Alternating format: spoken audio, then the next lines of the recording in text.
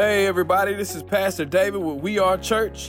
I just want to thank you for taking the time to tune into this podcast.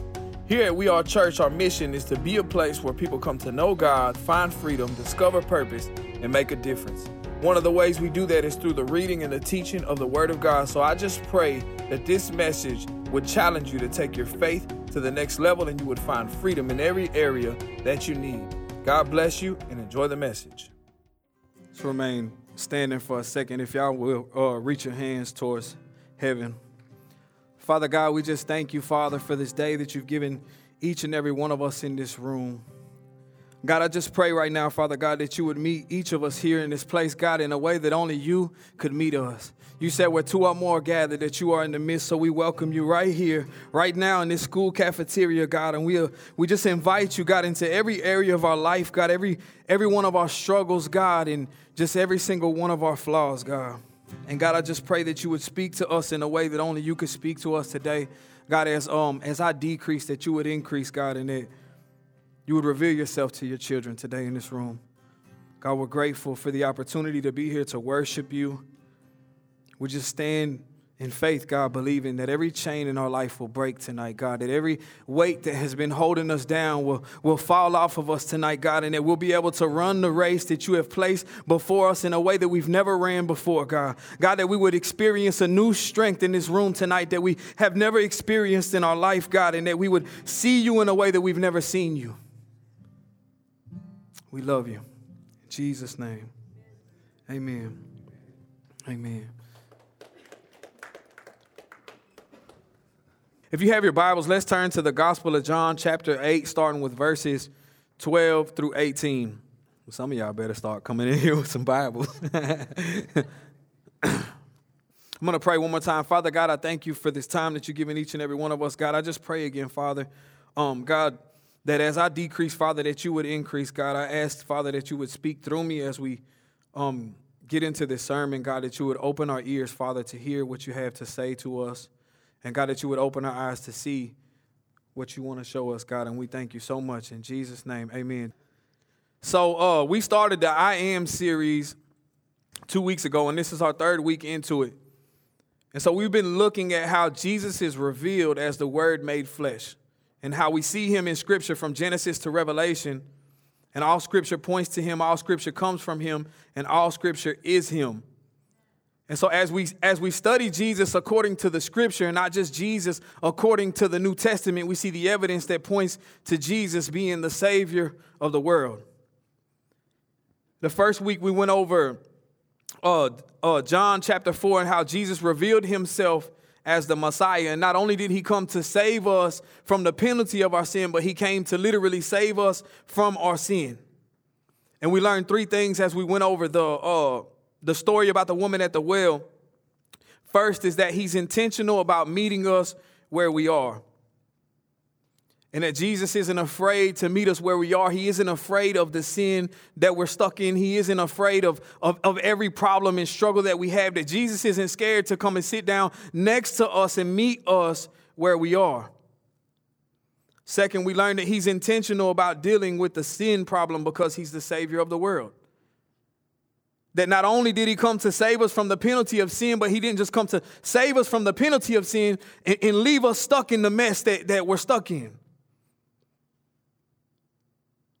That he didn't want to just leave us stuck in our anxiety and our depression and our insecurity and our bondage and our addictions and everything else that we struggle with, but that Jesus desires to save us from our sin. And how a lot of us are walking around still struggling with the same things because we think that God only wants to save us from the penalty. But he died so that we didn't have to live like that anymore right now. And third, we talked about how his ultimate goal is to restore right relationship with the Father. And we went back to Genesis chapter 1 from the beginning of time, the fall of man, when they ate from the fruit, the tree of the knowledge of good and evil, and how instantly they felt naked and they hid from God in shame. And the first thing that man carried was shame after they disobeyed God.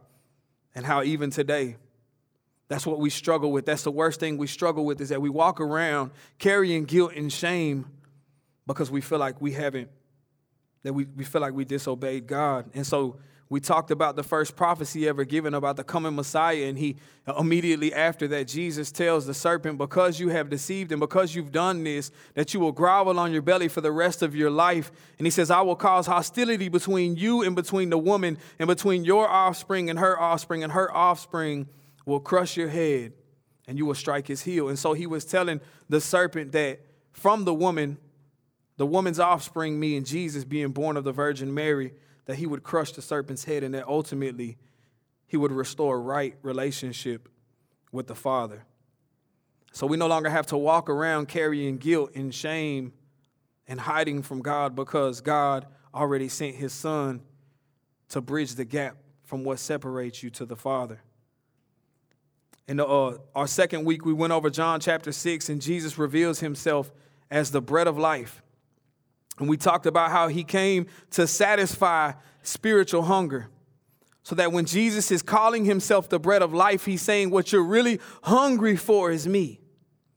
And that we talked about there's a vacuum-sized hole in the heart of every man that can only be satisfied by God.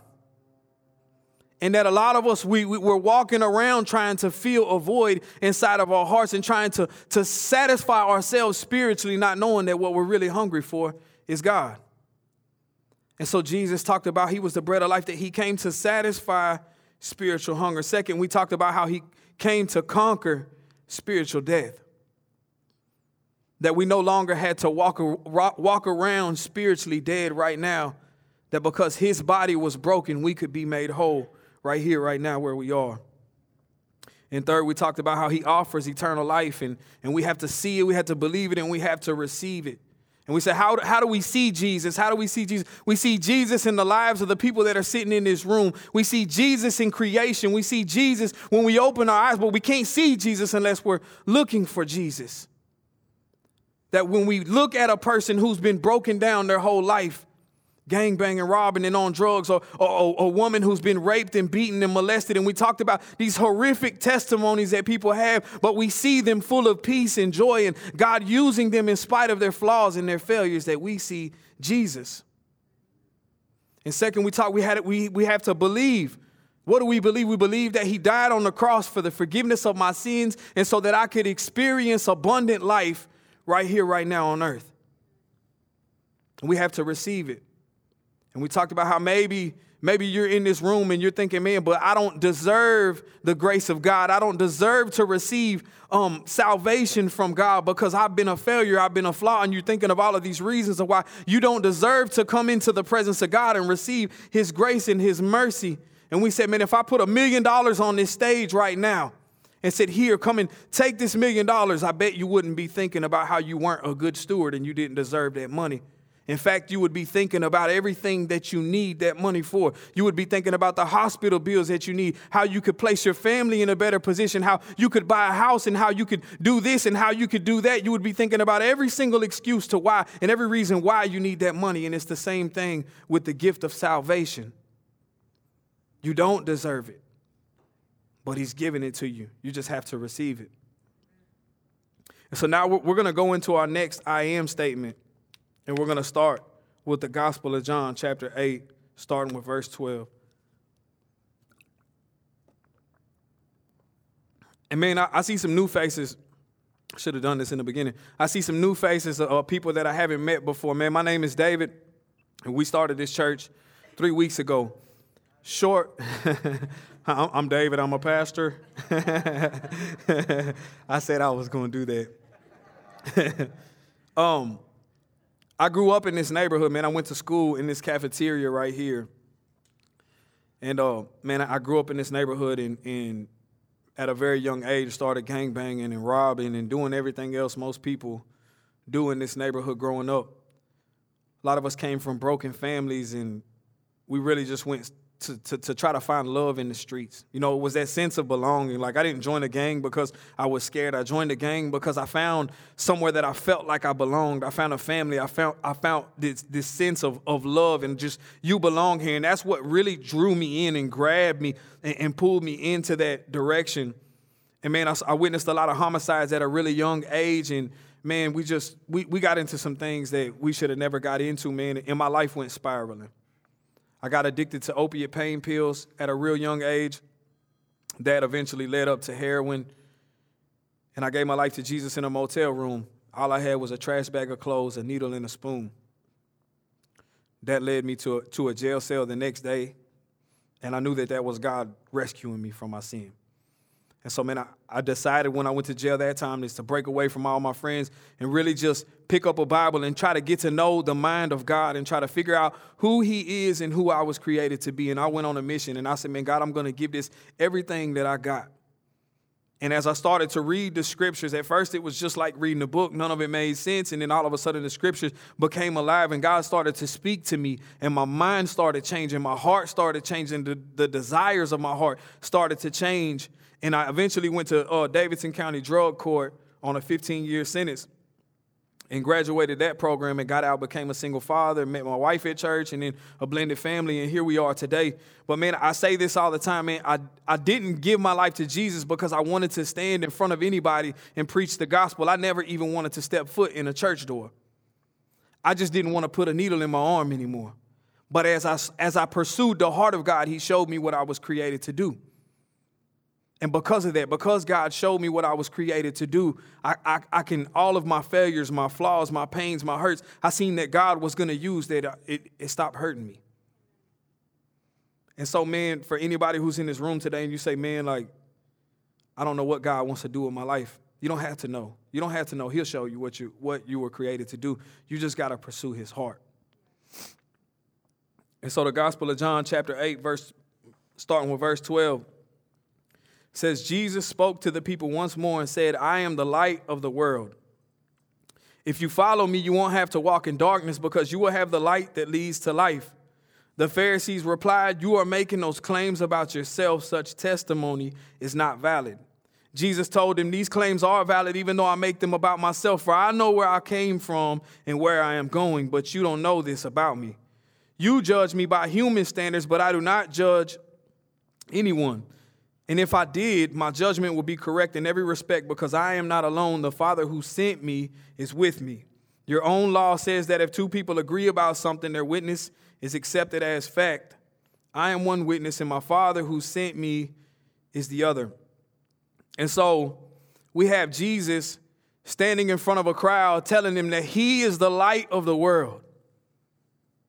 And the Pharisees get to arguing with him and saying, man, how can you make these claims about yourself? And Jesus says, if I make these claims about myself, it's still valid because if two people agree on something, that it's accepted as a fact. I said it, and my Father, it also is a witness to saying that I am the light of the world. And so as we've been going over these I am statements, we see Jesus constantly in front of these crowds and in front of the Pharisees claiming to be the Messiah, claiming to be living water, claiming to be the bread of life. And now he is saying, I am the light of the world. And the reason that the Pharisees get so aggravated because they get so offended is because of what exactly Jesus is claiming to be. And so we're going to turn to Genesis chapter 1, verses 1 through 3, and really see what Jesus is saying that he is.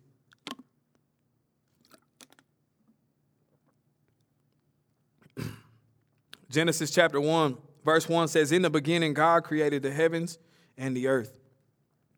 The earth was formless and empty, and darkness covered the deep waters. And the Spirit of God was hovering over the surface of the waters. Then God said, let there be light, and there was light. So in the beginning, God created the heavens and the earth. The earth was formless and empty. So we're going to talk about those two words, formless and empty. So formless is without structure and without order, and void is like empty and without life.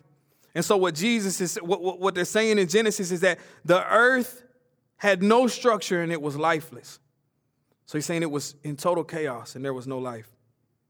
And verse 3 says, then God said, let there be light, and there was light. And I want to start by saying the light that he's mentioning here isn't the light referring to the sun, because Genesis chapter 1, verse 14, a few verses later is when God actually created the sun.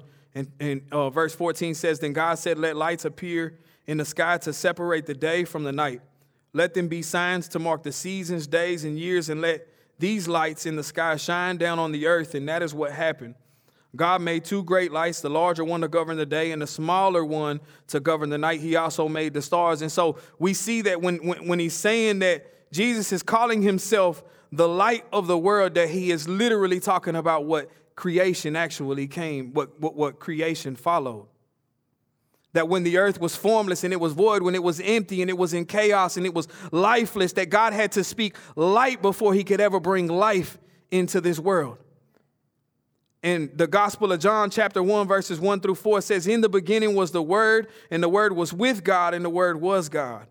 He was in the beginning with God, and all things came into being through him, and apart from him, nothing came into being that has come into being. In him was life, and the life was the light of men. The light shines in the darkness, and the darkness did not comprehend it. In other words, when Jesus says that he's the light of the world, he's saying everything that you see lives, breathes, and exists because of me. And so the Pharisees are super offended at the fact that Jesus is literally saying that I am what spoke everything into existence, that apart from me, you wouldn't even be standing here right now. A few points that I want to touch on. Without light, there is no life. You never find freedom from darkness until you choose to walk in light. And I want to put an emphasis on the word choose, because if we don't choose, nobody can force us to walk in the light, that we can come and sit in these chairs. But if we don't choose to walk in the light, we will never have freedom from the darkness.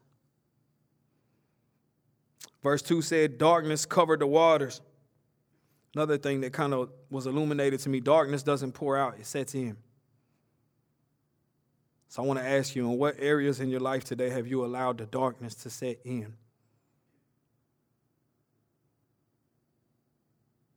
Light eliminates darkness and pours out. Matthew 5:14 through 15 says, you are the light of the world.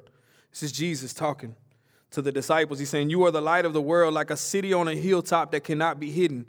No one lights a lamp and then puts it under a basket. Instead, a lamp is placed on a stand where it gives light to everyone in the house. So not only did Jesus call himself the light of the world, but he's even telling his disciples that you are the light of the world, like a city on a hilltop that can't be hidden.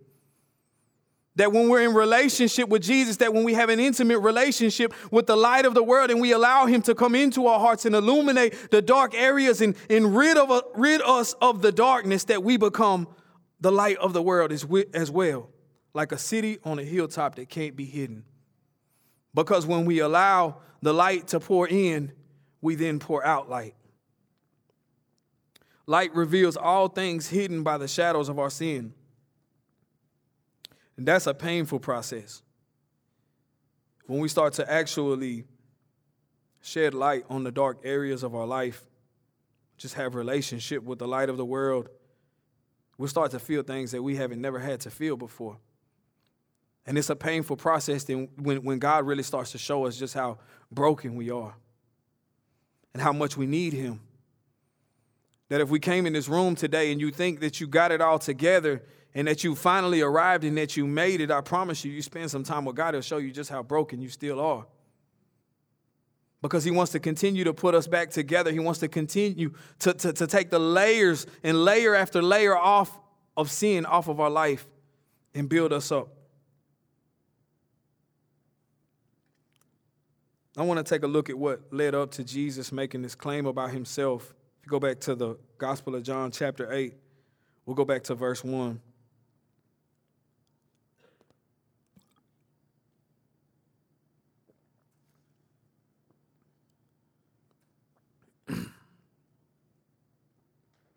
Verse 1 says, Jesus returned to the Mount of Olives, but early the next morning he was back again at the temple.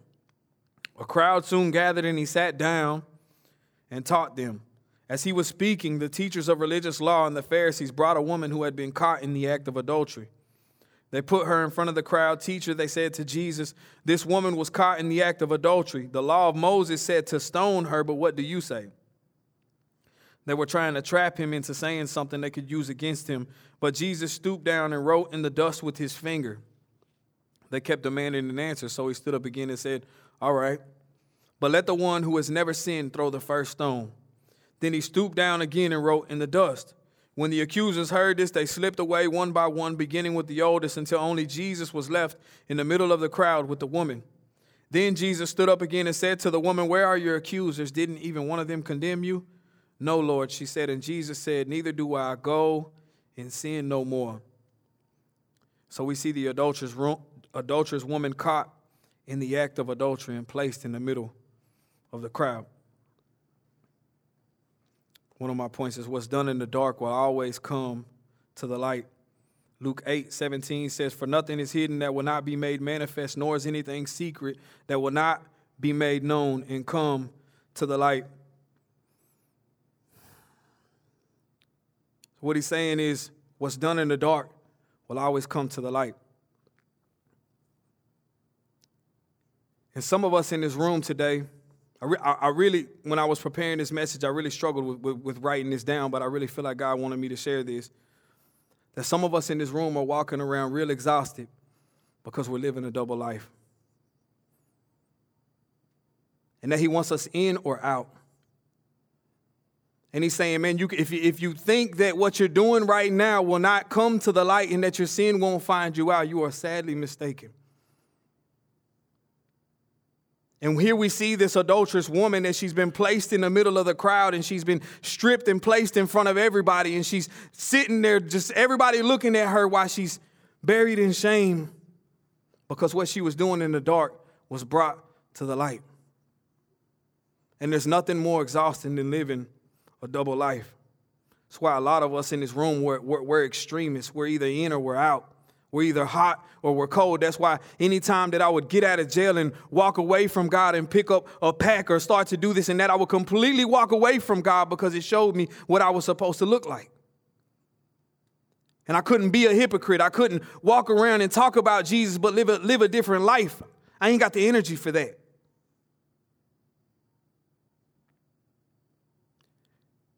And so we can either allow God to shine, we can either bring the things that we're struggling with to the light, or he'll let them find it out for us. And if we're lucky, we'll run into the arms of mercy and allow him to restore our life. But I promise you, if you live in a double life, it will find you out. I don't know who that's for. I don't know why that was just randomly in my sermon. For real, I was like, I don't even want to put that in there, you know what I mean? But I couldn't. God was like, man, no, you better put it in there. And one of the biggest mistakes the Pharisees made was they placed Jesus in the position of judge. They dragged a woman in front of Jesus and said, the law of Moses said to stone her. What do you say? And Jesus says, okay, but let the one who was without sin throw the first stone. John 3:17 says, God sent his son into the world not to judge the world, but to save the world through him. Because Jesus chose mercy. And so they dragged this woman into the middle of the crowd and they're like, hey, Jesus, they're trying to trap him into saying something. And like the law of Moses says to stone her, but what do you say? Jesus said, okay, y'all can stone her, but let me see, whichever one of y'all don't have any sin in your life, you throw the first stone. Jesus chose mercy, and mercy trumps judgment. Abraham Lincoln said it this way. He said, I have always found that mercy bears richer fruits than strict justice. And I was thinking about this as I was studying this. I was thinking about a moment. Last year I went in front of the judge to try to get the rest of my probation thrown out. And as I was driving back, which the judge granted what I was asking her for. And as I was driving back on the freeway, I remember sitting in that courtroom in my preliminary hearing. And we had got caught not breaking into a house, but attempting to break into a house. And I remember this man was sitting there and he was testifying about me. And the DA, my lawyer gets up there and he asked him, he said, did he break into the house? Did you see him break into the house? And he said, no, he didn't break into the house. He said, because I believe that this man's house, this was a mighty man of God's house, and his house was covered by the blood of Jesus. And that's why God didn't allow this heathen and this thief to break into his house. And I remember looking at him with like this biggest smirk, like, dude, is this dude serious? Like, God really stopped me? Like, that's how I really was thinking in my rebellious mind. Like, I was thinking like, and I remember looking at him like, yeah, right. And I looked over at the DA, and the DA was looking at me like, I'm going to hang you. Like, she caught me like with that look on my face, and she was like, yeah, I'm going to hang you. I'm going to put you under the jail. And I remember being so scared, and I remember thinking about that moment, and I was like, man, God, I was so foolish. And then the Lord spoke to me, and he said, the same covering that was on that man's house is the same covering that led you to salvation. And that the same thing that looked like it was destroying my life was actually the thing that saved my life. And that God will take what the enemy means for bad and that he'll turn it for good, that he will look at the people in here that are broken and that everybody thinks that can't be used, and he will say, that's exactly who I want to use. And that I'll turn your whole situation around for the good, if you allow me to, because God is a merciful God. My second point is mercy gives way to light, and light gives way to life. Zechariah, full of the Holy Spirit, prophesied this about the coming Messiah in Luke chapter 1, verses 78 through 79 says, because of God's tender mercy, the morning light from heaven is about to break upon us, to give light to those who sit in darkness and in the shadow of death, and to guide us to the path of peace. And so that's John the Baptist's dad. When he starts to prophesy about the coming Messiah, he's saying the morning light from heaven is about to break upon us, to give light to those who sit in darkness and in the shadow of death, and to guide us to the path of peace. That Jesus' ultimate mission was to give light to the people who were stuck in the darkness and lead us to a path of peace. 1 Peter chapter 2, verses 8 through 10 says, and he is the stone that makes people stumble, the rock that makes them fall. They stumble because they do not obey God's word, and so they meet the fate that was planned for them. But you are not like that, for you are a chosen people. You are royal priests, a holy nation, God's very own possession. As a result, you can show others the goodness of God, for he has called you out of darkness into his wonderful light. Once you had no identity as a people, but now you are God's people. Once you received no mercy, but now you have received God's mercy. And so he said, you are a chosen people and royal priests, a holy nation, that you're God's very own possession. He said, as a result, you can show others the goodness of God because he's called you out of darkness into his wonderful light. That's exactly why he wants to use us so that we can show everybody else the mercy of God. Once you received no mercy, but now you have received God's mercy. Third, mercy eliminates the voice of the accuser. John 8, verses 5 through 9, again says, the law of Moses says to stone her, but what do you say? They were trying to trap him into saying something they could use against him, but Jesus stooped down and wrote in the dust with his finger. They kept demanding an answer, so he stood up again and said, all right, but let the one who has never sinned throw the first stone. Then he stooped down again and wrote in the dust. When the accusers heard this, they slipped away one by one, beginning with the oldest, until only Jesus was left in the middle of the crowd with the woman.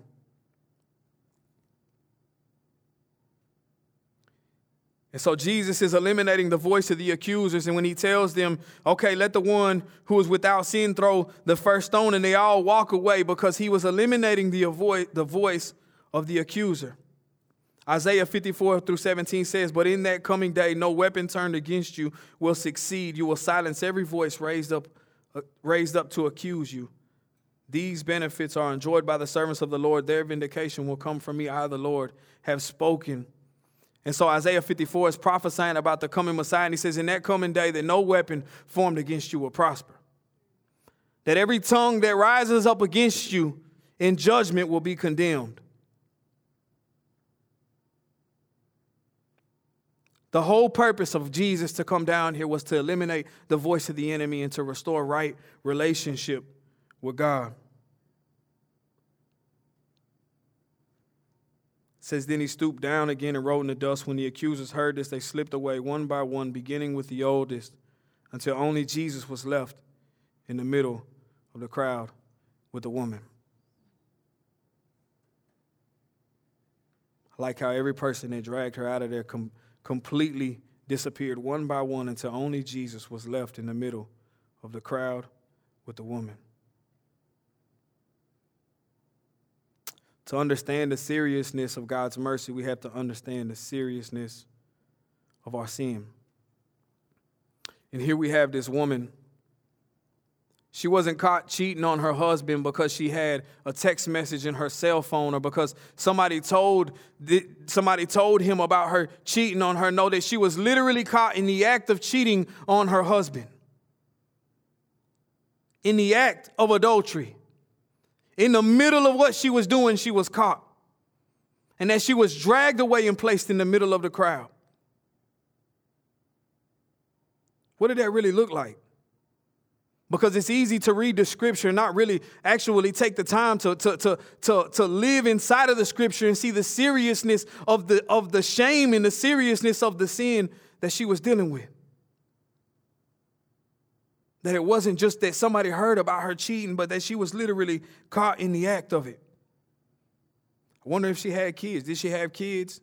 I don't know if she had kids, but it's possible that she was married. Possible that she had kids, possibly that she had some kind of influence in the community. Like, we can't just look at the scripture and only see that this woman was caught in the act of adultery, because I know that's something normal in our lives that goes on around in these communities, in the places that we've grown up in our families that we've grown up in, and we've seen adultery be something that has been something normal. But back in them days, that was something that would get you killed. And so she's dragged away naked and placed in the middle of the crowd. And they placed Jesus in the seat of the judge. And I can imagine the look on her face. The desperation, the guilt, the shame, as she is crying out and looking at Jesus, because he has the ability to either end her life or save her life. Jesus chose mercy.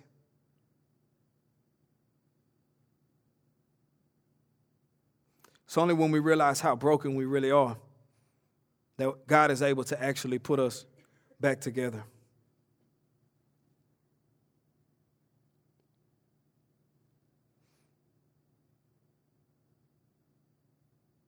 Situation is serious, man. That when we look at this, that just like Eve in the garden, she's hiding naked, hiding from God in shame. This woman is dragged into the middle of this place.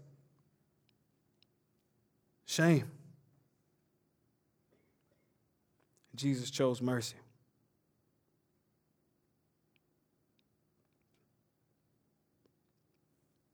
Verse 8, when he stooped down and wrote in the dust, it says the accusers heard this. They slipped away one by one, beginning with the oldest, until only Jesus was left in the middle of the crowd. Then he stood up again and said to the woman, "Where are your accusers? Didn't even one of them condemn you?" "No, Lord," she said. And Jesus said, "Neither do I." He tells her, "Go and sin no more." And I was thinking about this. Like, all of the people that counted me out, where they at now? Every person that spoke death into my life and said that I'd never amount to anything great, where they at now? Every tongue that ever rose against me and said that I'd never do anything greater, that I would never be used by God, or I'd never be a father to my children, or I'd never get the needle out of my arm, or I'd never break out of the system, where are they at now?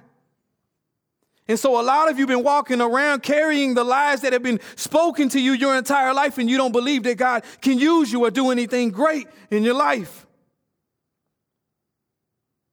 But if God is for you, who can be against you? That when people would step into a room like this, they would look around and be like, man, who are these people? These people would never do anything great. And God says, that's exactly who I'm going to use to change this world.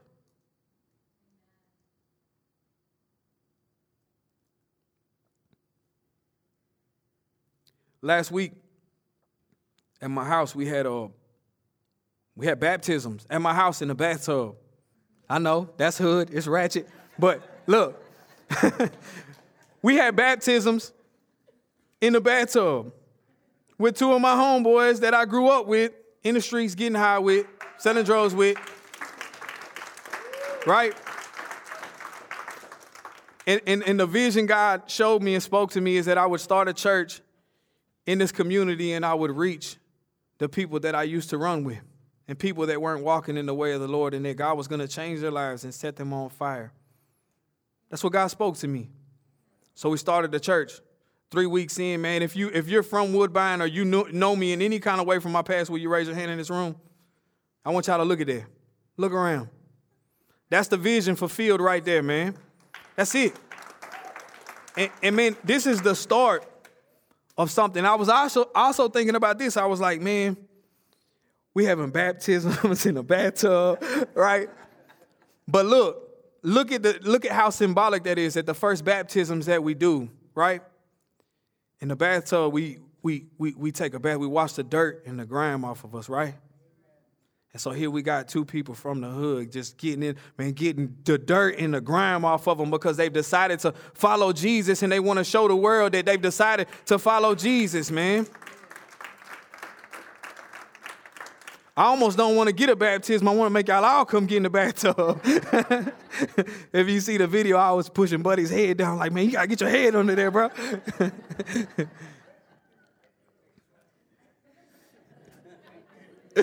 Dude, it's so good, man. It's so good to see what God is doing right now, man. Is it easy? It's not easy. That's a lie.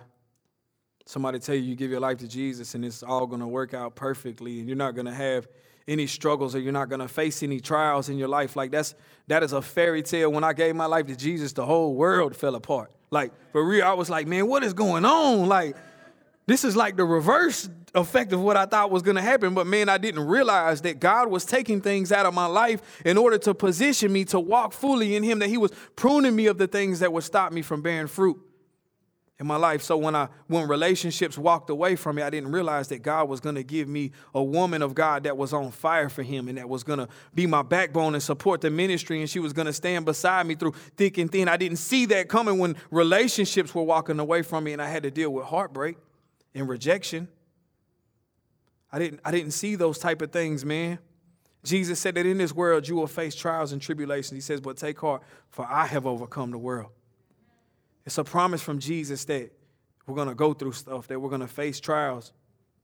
But he said, but take heart because I've already overcome the world.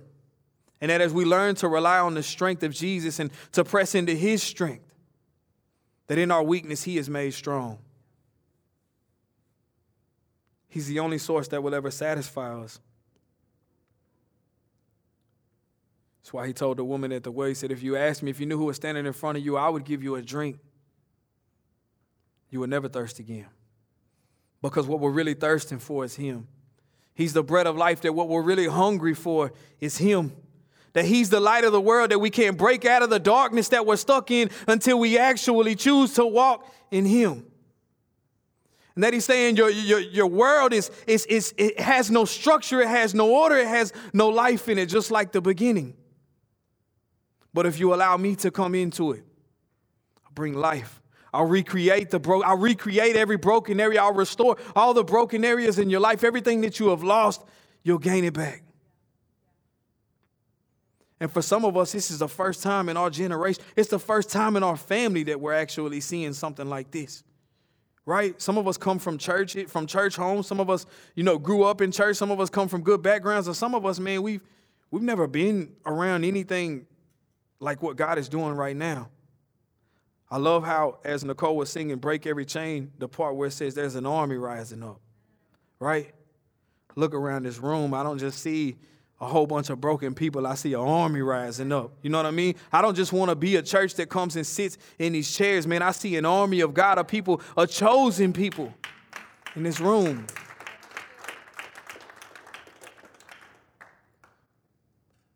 Man, it's been so good, man. God is doing something different in this season. And I hate saying God is doing something different, but to me, he is. It's different for me. It's different for the community around me. It's different from, like, revival has happened before, but I'm saying, man, I'm seeing something different, that for the past 2 years, I've seen more people get sober than I have seen die. You know what I mean?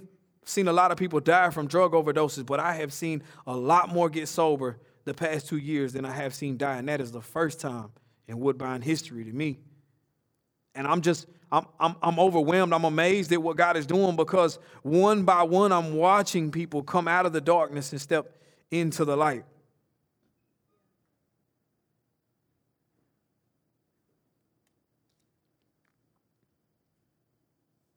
something else I wanted to talk about.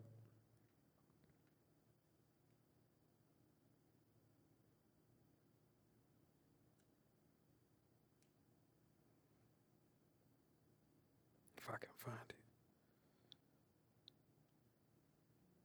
Back to Matthew 5:14-15, when he said, you are the light of the world, like a city on a hilltop that cannot be hidden. He said, no one lights a lamp and then puts it under a basket. Instead, a lamp is placed on a stand where it gives light for everyone to see in the house. So when he's saying no one lights a lamp and then puts it under a basket, not only is he talking about that when we are filled with his light, that we don't need to hide it and be in shame, but that we need to let the world see the light of God inside of us. But he's saying, when no one lights a lamp and then puts it under a basket, instead, a lamp is placed on a stand where it gives light to everyone in the house. He's saying, I don't light a lamp and then put it under a basket. That I'm going to place your life on a stand where it gives light to everyone in the house. My question is, how many of us in this room today are willing to allow God to really light up our life? And I don't know if you're the person that came into the room that you're saying, man, God, I'm the person that's been living a double life and I'm exhausted. I'm worn out. I'm depressed. I'm stressed out. My mind can't stop racing. I can't sleep at night. God, I'm tired of living like this and I just want to live one way. Or you're the person that says, man, I just can't break out of this darkness. But man, you know what?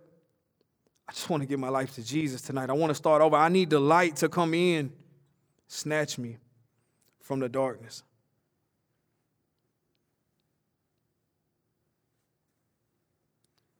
It's beautiful that we've had 16 salvations since 16 people give their life to the Lord just since the pre-launch, right? 17 people give their life to the Lord since the pre-launch. But the most beautiful thing is the people in this room that call me every day. They talk about what they're struggling with. They get real with me and get honest and say, I slipped and I failed today. Because it takes a person shedding light on the darkness for them to be able to be set free from the thing that they're struggling with. And that we are a church and we're a people that people feel safe enough to come and say, man, David, this is what I'm struggling with.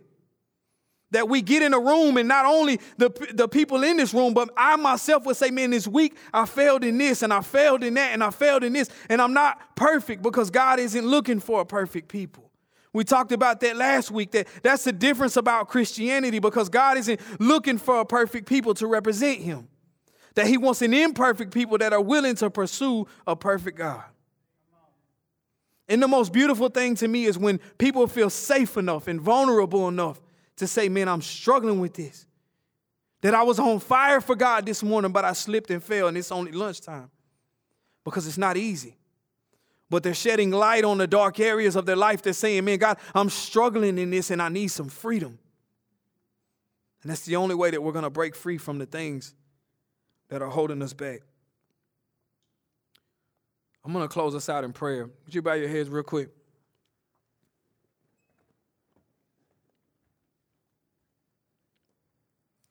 If you're in this room tonight, and you say, David, man, I'm tired of living this life apart from God. I'm tired of trying to get things done in my own strength. I'm tired of trying to change in my own strength. Tired of running from God. I'm tired of living a double life, whatever that area is. And you're just in here today and you say, man, you know what? I know I got some dark areas in my life. I know that I'm struggling in some areas. And you know what? I just want to give my life to Jesus or give my life to Jesus again tonight.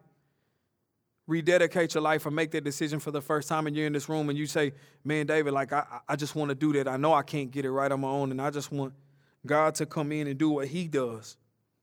Does anybody in the room tonight, you want to make the decision when you raise your hand?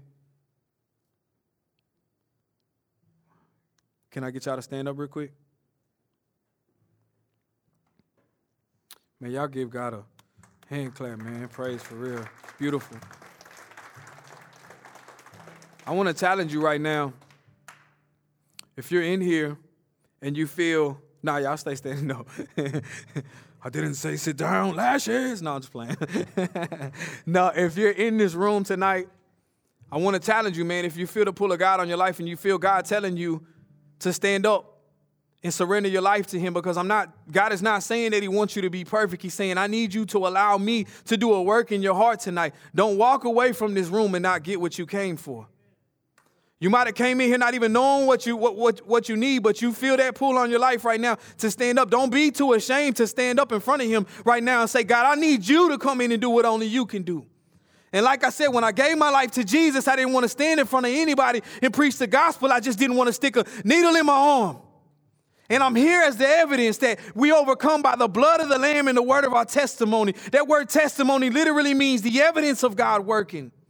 And so I'm saying I'm here tonight standing in front of you because I'm evidence that God can do a work in your life and he can change everything about you from the inside out. So if you feel God pulling on you, man, do not sit down in that seat. I need you to stand up and get what you came for. Amen. Amen. I'm talking about. Let's as a church just repeat this, man. All of us. We all need it. Say, dear Heavenly Father, thank you for this day. God, thank you for your salvation.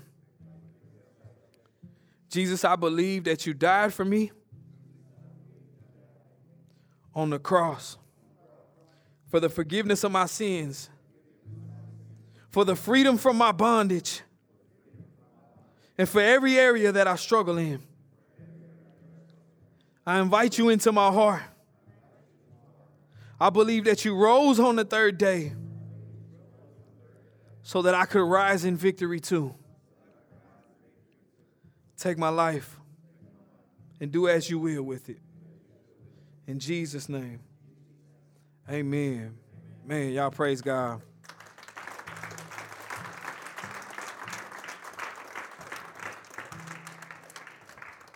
I want to pray over the whole church right now as a whole. And then after service, I'll talk about that after. Let's close our eyes one more time. Dear Heavenly Father, I thank you, God, for this day that you've given each and every one of us. God, I just pray for each and every person in this room. God, every single need that they have, God, I just ask that you would meet that. God, I thank you for the healing that's available because of your stripes that you bore on the cross for us. And God, that I thank you for the strength that we have in you, God, that even when we're weak, God, that we could just press into you, God, and that you would give us the strength we need to keep moving forward. I come against the spirit of anxiety and depression right now in the mighty name of Jesus. I command it to break off of each and every person in this room right now. God, I just ask for a special anointing to come down on each and every person in here that gave their heart to you and their life to you, God. God, that they would have the ability to break the bondage and the yokes in their life, God, but that they would be able to see what they were created to do, God, and know that they can be used by you. God, I ask that as we go into the rest of our weeks, God, that we would have a stronger revelation of who you are, God, that we would have more intimacy with you, God, that when we would read our word, it wouldn't just be a book, that it would be alive, God. God, it would speak to our hearts, God, that it would reach every area in our life that only you can reach. God, you know every need that they have, God, and I just pray, Father, that you just meet them.